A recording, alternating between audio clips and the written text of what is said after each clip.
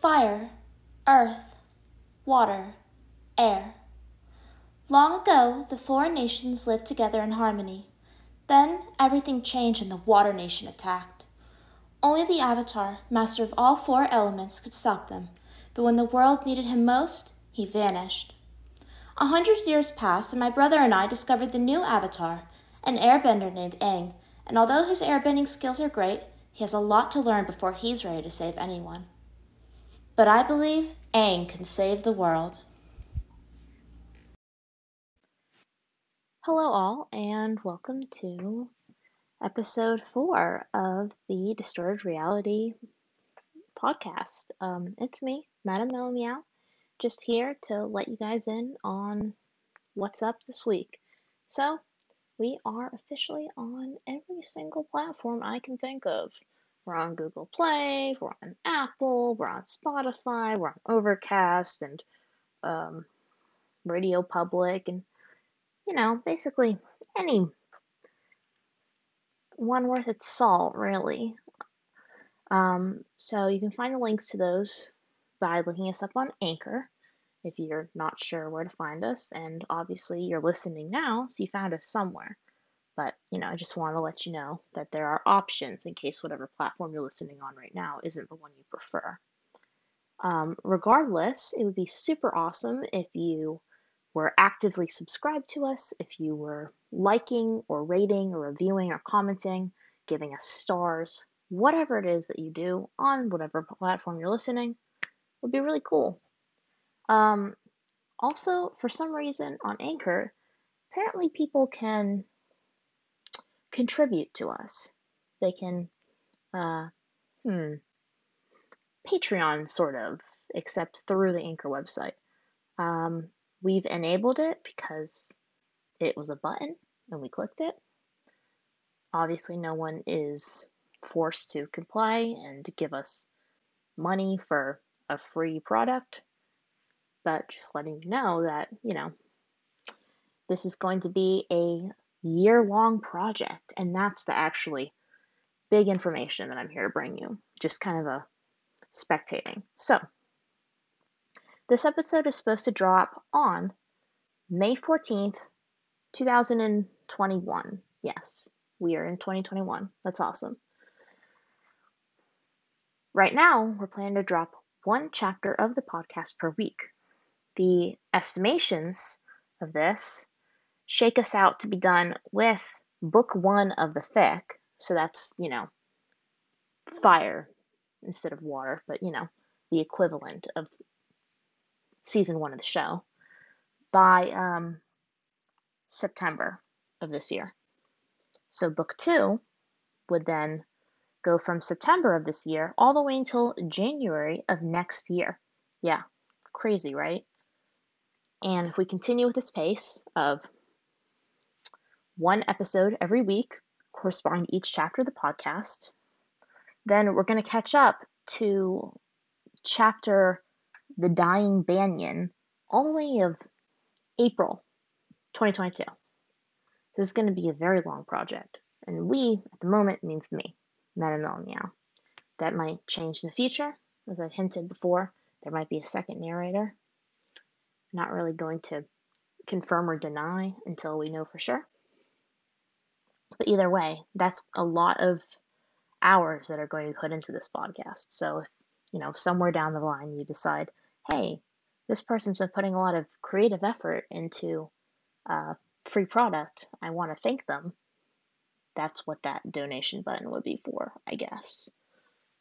Anyway, you can contact us through the Distorted Reality Tumblr page, which you find by searching Avatar Distorted Reality -podcast. So that's how you get in touch with us.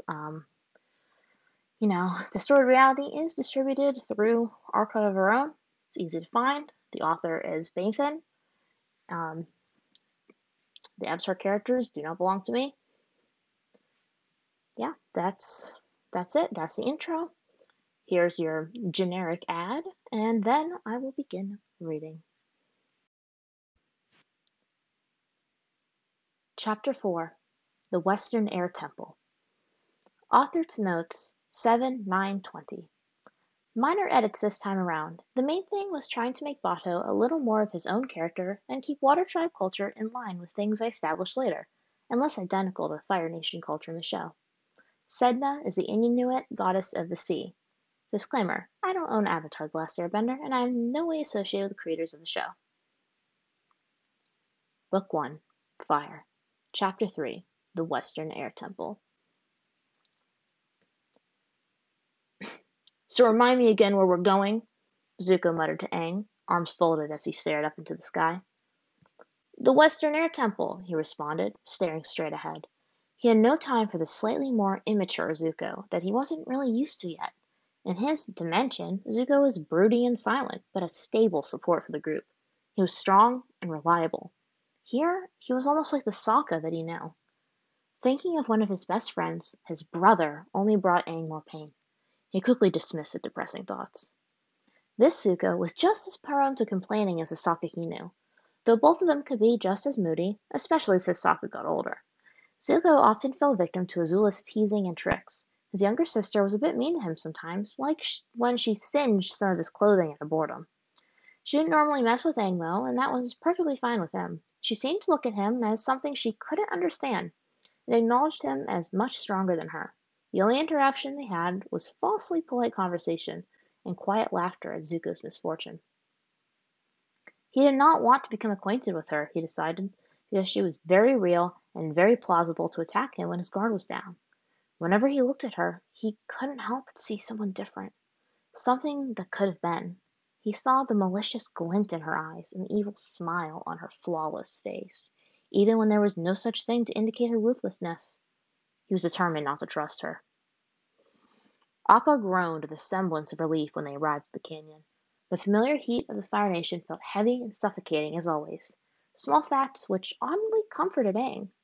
The barren land below him burned with heat, and the air felt drier than it did in the southern islands. "We're here," Aang announced to the other two, looking back. Both siblings sat up and leaned forward with interest. "I don't see it," Azula said, squinting. "He's seeing things now," Zuko mumbled. "Great." "Well, this one's a bit different from the other air temples," Aang said. "While the others shoot up into the sky—" He flew up and down into the canyon, where the two siblings gasped. "This one is hanging under a cliff." The temple was unchanged and undamaged from when he last saw it. The leveled buildings hung upside down, each underside of the begonias holding thin, twisted trees and wild grass. He directed Appa to land in the main square of the temple, where they found a dried-out fountain by a faded but colorful mural of a sky bison. Pillars stretched from floor to ceiling, acting as a support for both. Aang gracefully hopped off Appa's head, and Azula landed cat-like on the ground. Zuko was about to copy her when Appa shook and he stumbled to the ground. "Was this place run by women?" Azula asked, looking around at all the statues of the Airbender nuns. "Yes," Aang replied, joining her to stare up at the statue, her arrow still prominent upon her shaved forehead. If this temple was the same as the one he used to visit back at home, then there was really no hope for— "Whoa," Zuko said, interrupting his thoughts. The swordsman opened up one of the thicker doors, and he looked down a dark hallway. "There's a ton of statues in here." Aang and Azula walked over, and the Avatar was pleased to see the hall of statues. They all lined up evenly and sloped downward. If he remembered correctly, this was the same hallway where Tio, the mechanist's son, crashed when his brakes stopped working. The statues were just slightly taller than the three of them, all depicting air nomad women, all of the nuns in the history of the temple. "They're all women." "There's not much variety here," Azula said, indifferent. "The Southern Air Temple, the place where I was raised, had statues of all the past avatars," Aang told them. "It's very interesting. It shows every avatar in the order we were born in." "What, you mean like water, earth, fire, air?" Zuko asked him, snickering. Aang stared at him, his face blank. All right, never mind." "I only said that because my brain was still all fuddled from the iceberg," Aang said, grasping for words in an attempt to cover up his past mistake. "Iceberg?" Azula asked, crossing her arms and staring up at him with a raised eyebrow. Aang's eyes widened as he realized another big slip-up. I meant volcano," he said, and hoped it was enough to save him. They seemed to buy this, but Azula and Zuko looked to each other and shrugged. Like I said, it addled my brains. He gave them a feeble grin that only fell when they walked off to continue exploring the temple. It wasn't until they summoned a tidal wave that the fires in the ship had finally been quenched. Then the ship nearly sunk, and all of the waterbenders had to use all of their power to keep it afloat. The ship was battered and in disrepair, and Prince Sokka was more infuriated than ever. He needed to capture the Avatar. His own public honor and status as a waterbender, a man, and eldest son of the Water Emperor depended on it. The ancient Fire Nation valued their honor and pride more than the Water Tribes, but everyone had their dignity. He needed his own to be restored.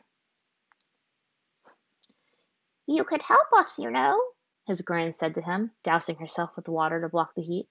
"The men all look up to you and are loyal. You can at least extend the hand of friendship." "I don't have any friends," he snapped. "I don't need any." Ever since his self-imposed exile, his grandmother had always preached to him the ways of friendship and love. She claimed that the ancient water tribes practically bathed in it. He didn't need such womanly wishes. The water tribes before the war were such a primitive people. He, like many others, much preferred to be called the Water Nation. Their army wasn't much to speak of, but their grand navy was unmatched. Sokka's ship reflected his current status in the tribe. Smaller than most and made entirely of wood and stretched animal skins, while the more majestic ones maintained a coating of ice, even on deck, that made it seem like they had been carved from a glacier, with blackened whalebones adding a wicked edge to the prows. When the ship finally dragged itself to a port controlled by the Water Nation, his grandmother had to go into his quarters and pull him from his naps. He had been trying to track the Avatar's course. She tried to coax him into going into the town and going on a walk with her. Who is she to think that she, a woman, could order him, the prince of the Water Nation, around? She might have been the moonlit mother, but he was technically outranking her. "I've no time for that," Sokka growled, quickly dismissing her. "I have to stay according to schedule." "Oh, well, I guess you can't come with me and buy all this seal jerky we've been missing," she said offhandedly, starting to walk off. He halted in his work, groaned, and let his head fall against his maps. She knew his weaknesses. After showing Zuko and Azula the Hall of Statues, the Avatar led them to the all-day Echo Chamber. It was large and dome-shaped, with many stone mechanisms inside to encourage the nearly endless echoes. It was one of the unique and entertaining traits of the Western Air Temple, built solely for that reason, but it was well known by the other air nomads. When Aang pushed open the heavy stone door, the grinding of stone against stone reverberated throughout the chamber, nearly deafening at first, until falling into a steady rhythm until he closed it gently. Light filtered in through a hole large enough for a person in the ceiling. "What's this?" Azula asked. "What's this? What's this? What's this?" "The all-day echo chamber," Aang explained. "Echo chamber, echo chamber, echo chamber." The two voices mixed with the grinding sound, bouncing off the walls of the chamber. "It's famous! Famous! Famous! Famous!" "It's obnoxious," Zuko said. "Noxious, noxious, noxious." "Okay, this is already getting annoying. Annoying, annoying." Azula laughed at him, and the teasing sound echoed endlessly, infuriating him further. The numerous sounds mixed together, getting louder and louder as they meshed and were enhanced by the apparatus in the center of the room. They all soon covered their ears as it rose in a crescendo. "Let's get out of here!" Aang shouted, which also added to the noise. They pulled open the doors again, slamming them as they all exited. "I don't see a point to that," Zuko said, rubbing his head. "I have a headache now." He seemed broody again, kind of like what Aang recognized. "Let's keep looking around," Aang said to them. He still did not know what he was looking for, only what he wanted. He needed guidance, answers, a way to get back home. The moment Kanna and Sokka stepped off the ruined ship, the Water Prince immediately felt a chill go up his spine. Only 3 people he knew could do that to him, 2 of which he highly doubted would be in such a small port on one of the outer islands of the Fire Continent. "I can't believe you're making me come here," Sokka said to his grandmother in a low hiss. "I can't lose his trail." "The Avatars, right?" she asked him absent-mindedly, looking at his shopping list. He was about to respond, tell her to shut her mouth about his target's identity, but the person he hated most walked up to them at that moment. Prince Sokka, Lady Kana, great to see you both here, Clan Chief Bato of the Water Nation said, stepping up behind them, his voice personable as always.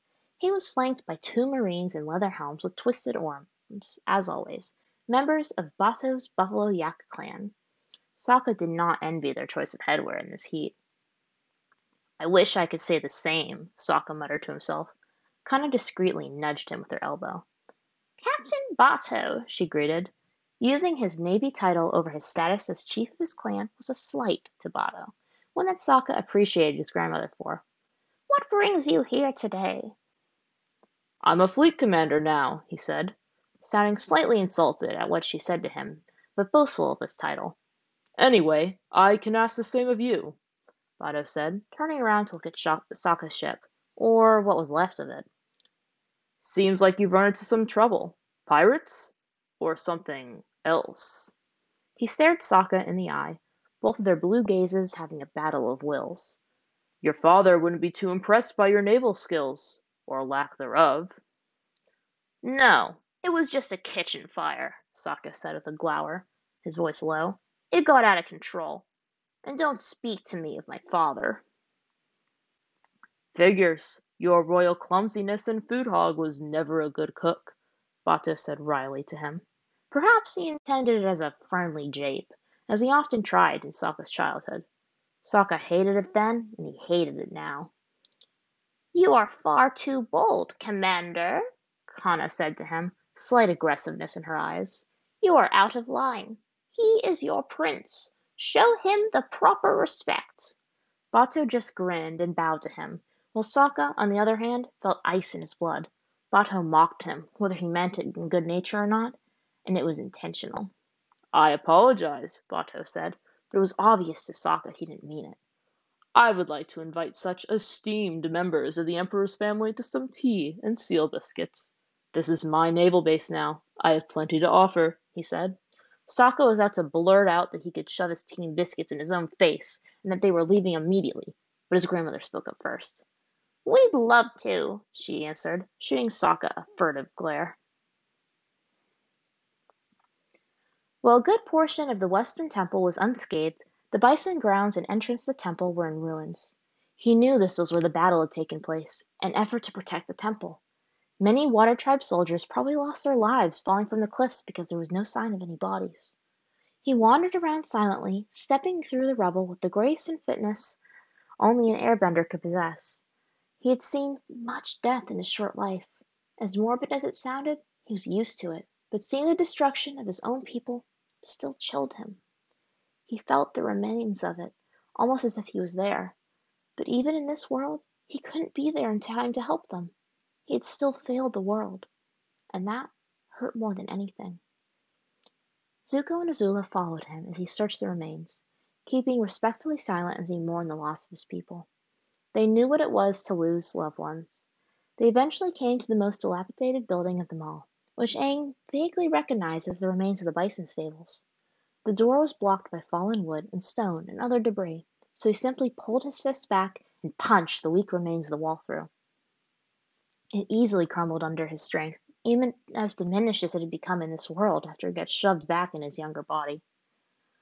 Once the dust cleared, the first things he saw were the dry blue leather chest pieces of the Water Tribe soldiers, their bone spears and other weapons sticking out of the ground all around them. But in the center of the room were the skeletal remains of one of the air nomads, a nun by the look of her clothing.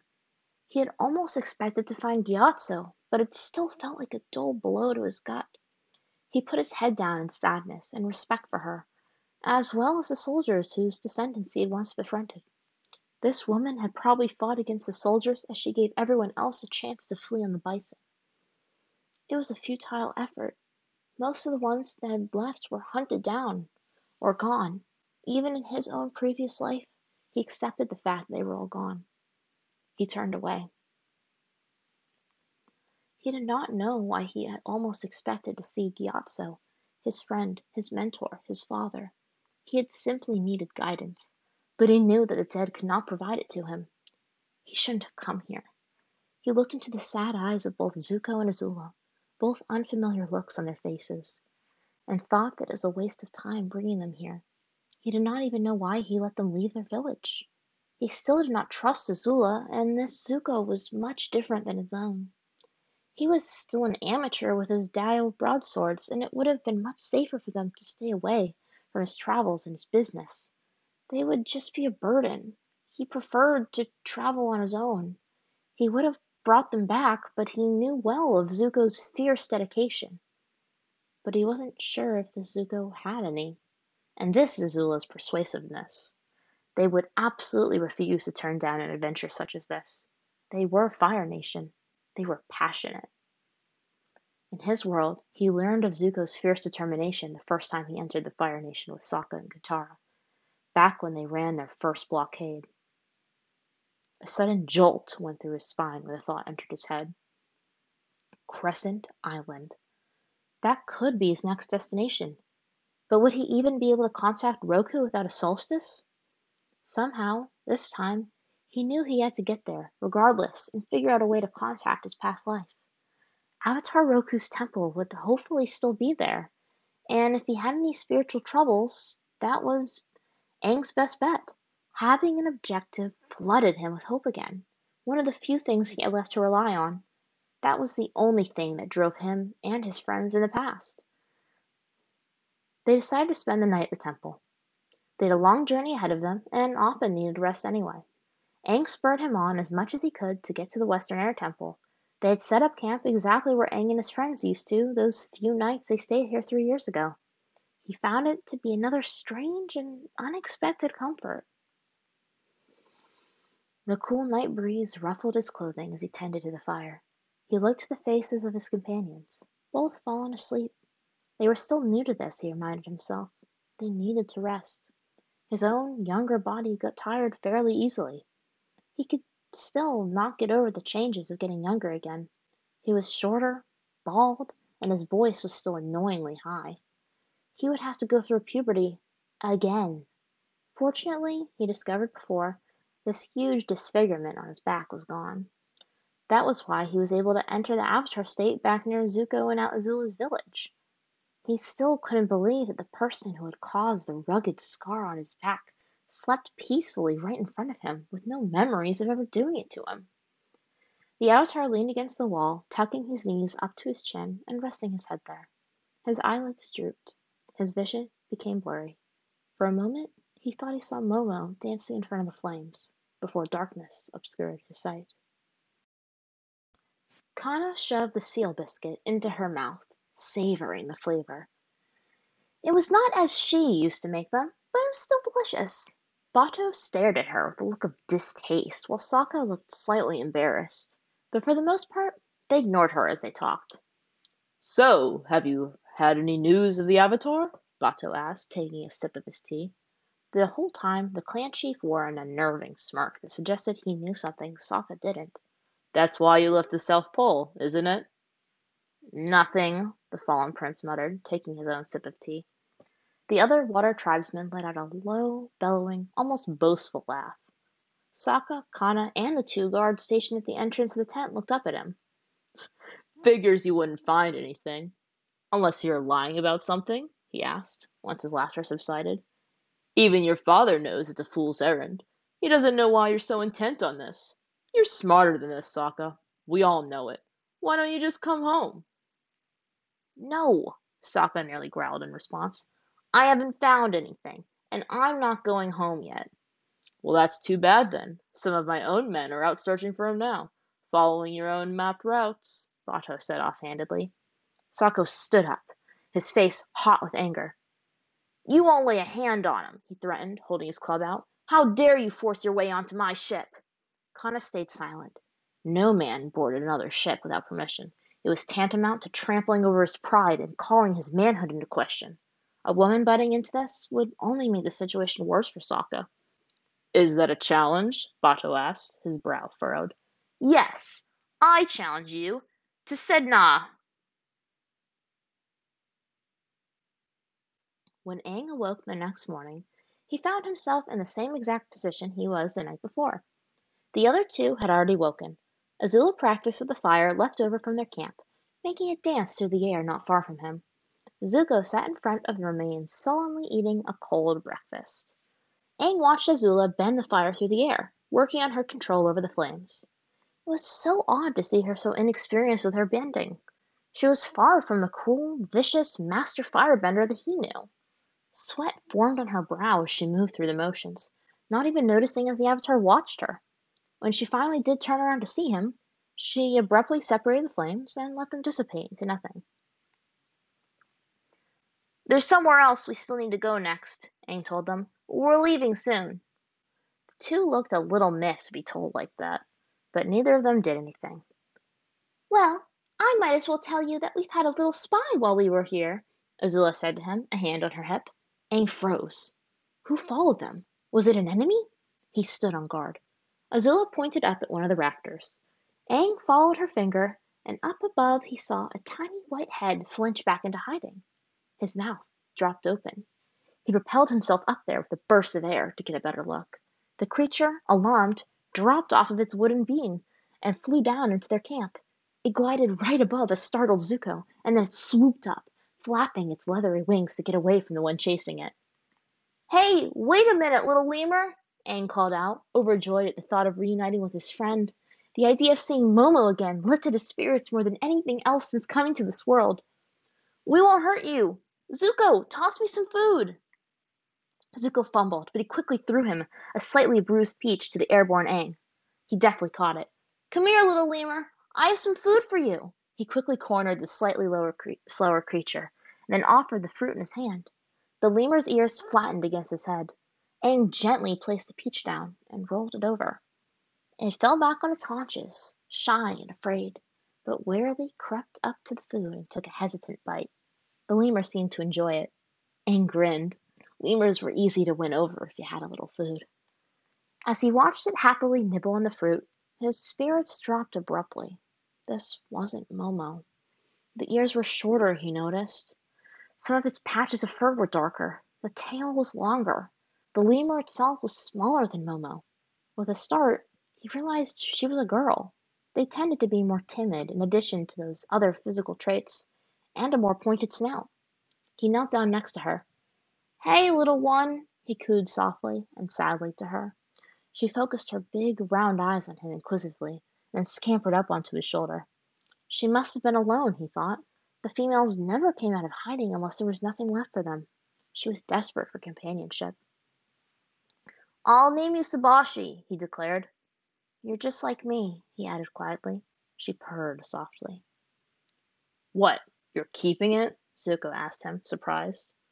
"Whatever. I'm not cleaning up after it." Aang rolled his eyes at him. "Don't worry, I won't expect you to. Just as long as you don't try to eat her." "You can eat those?" Azula asked, staring at Sabi with distaste. "There's hardly any meat on her." Sokka stared at his opponent upriver. Bato's eyes narrowed at him as if trying to figure out Sokka's motives. Both stayed silent, neither of them moving except to use water bending to maintain their positions on the river. The city they were in lacked any formidable Sedna arenas, so the two combatants had to adapt to the situation and fight next to the closest river. Sokka's grandmother and some of Bato's men watched. A Sedna was a form of duel between two warriors within canoes. The challenger always had to start downriver, a significant disadvantage to deter a Sedna from happening as encouragement for the two men to resolve their dispute peacefully. Despite being a nation with an appetite for war, a sense of community was prized among their people. A challenge for Sedna was always taken seriously. "Don't you remember how your last duel ended?" Bato asked, eager to egg him on. "What a horrible day that was! I've noticed you wear your token from that occasion with pride. Why don't you use an eye patch or something?" "Maybe you'd like one to match," Sokka growled at him, his scar twitching. The last time, he did not engage in Sedna. That was a simple water-bending tool, pure and brutal, with no canoes involved. Circumstances behind that would have been different. Bato scowled. "You've no desire to back out of this, do you? We never received the blessings of the spirits for the Sedna." "I don't need any spirits," Sokka said. "You're just being a coward. I know you never cared about spirits either." For the first time, Bato seemed truly angry. While it may have been true that Sokka, Hakoda, and Bato never put much stock in spirits, Bato still had an image to uphold as the chief and fleet commander of many other men who likely were more spiritual. If Bato's men thought he wasn't devout enough, then why would the spirits give him and his companions any good fortune? Your father will hear of this sacrilege. Yeah. Remember what I have taught you, Prince Sokka, Kana whispered, just loud enough for Sokka to hear. Water rose with Sokka's hands, which he brought together and held at his side, freezing it together into one long lance. He held the lance under his arm while thrusting the other hand behind him, using that hand to propel his canoe while the other pulled up ice spikes that he launched at Bato. With a flick of his hand, Bato brought up a small wall of water to absorb the blow and pushed himself at Sokka. Sokka's whips lashed out at him, but Bato deflected the attacks with swift movements, exerting little energy. Sokka scowled as Bato formed an ice lance of his own, and the two converged on each other, forming shields at the last second that cracked their lances in two. Sokka managed to cover his face, protecting it from the shrapnel. The older, master waterbender stood and balanced, his face dashed with anger. Bato hurled javelins at Sokka before their next joust, but the prince deflected them with his own icy weapons. Others were dodged or blocked completely by water. The current became tumultuous as Sokka's canoe approached Bato's again, so he focused on calming the waters and bending the river's flow to his will. Their canoes sailed side by side down the river, and Sokka took the chance to try and topple Bathos over with a wave, but he raised his canoe over it, then swept out with his old sword of ice. The gash cut across Sokka's stomach. He winced, feeling blood flow, but it was shallow. Sokka held out his hands and slowed his movement. Bato took this chance to hurl another ice javelin at him, which grazed his right shoulder. He grunted in pain. He's winning, Sokka thought. I need to come back. I need a chance to defeat him. Kana warned him after he declared his challenge. Sokka was well below the status of a master, but he had to try. Water dripped from Bato's soaking wet form as he grinned in triumph, as if he had already won. Hastily coming up with an idea, Sokka blew icy breath at him. Bato's clothes frosted over. His hair became coated in icicles. He tried moving, but cracking sounds came from his arms and legs, and Sokka took the opportunity to pull ahead of him, as if in a race. Bato growled, his eyes turning to slits. He shot his hand forward, slamming Sokka in the back of the head with a sphere of water. While Sokka was disoriented, the water underneath his canoe swelled and lifted the canoe out of the river, toppling and pouring him out onto the rocky shore. The frost melted off of Bato's body as his canoe moored, and he stepped off of it in one smooth motion. He stood victoriously over Sokka, poised to kill him. Sokka glared at him, daring him to do it. He wanted his shame to end. You're finished, Bato declared. But I won't kill you out of the respect and brotherhood between both of our families. I enjoyed humiliating you, though. I want to do it further, to show your father you're not worthy to be his successor. He turned and began to walk away, his voice gaining in volume so their audience could hear.